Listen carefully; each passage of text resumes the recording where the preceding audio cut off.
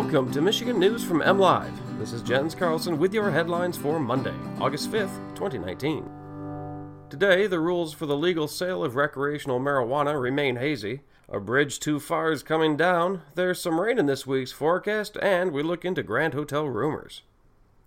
It's been nearly 8 months since Michigan's marijuana legalization law took effect, and the first retail sales remain months away.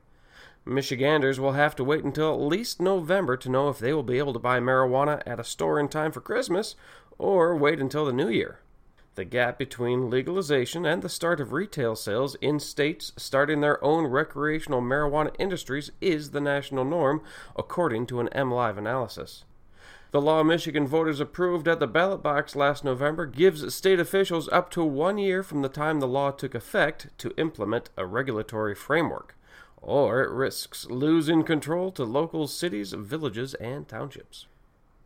The state has been advised that the owner of an unauthorized bridge in Genesee County intends to have the structure removed.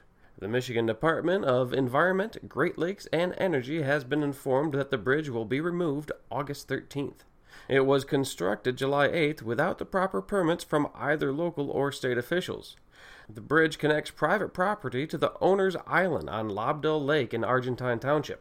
The bridge shuts off public access on the waterway, and the state never would have approved the project. After an especially soggy spring, our Michigan summer has been relatively dry. As such, many parts of the state could use a good rain shower or two. A bit of relief is on tap this week. MLive Chief Meteorologist Mark Torregrossa is calling for a couple of chances of rain. A pair of fronts will bring rain Tuesday and overnight Wednesday into Thursday. Torregrossa doesn't expect large amounts of rainfall, though, and he suggests keeping your gardens watered. And finally, the Grand Hotel on Mackinac Island is not for sale. This summer, rumors have been swirling on the island that the Musser family is selling, or already has sold, the iconic tourist destination. A Grand Hotel spokesperson said those rumors are not true. Apparently, it is not uncommon for investors to inquire about the availability of the property. And while the owners will, quote, entertain the due diligence process, unquote, they are focused on the continued operation of the hotel. The Musser family has owned the Grand Hotel for 3 generations. For more on these stories and other headlines from across the state, head on over to MLive.com. A special shout out today goes to the man, the myth, the legend, Tom Brady.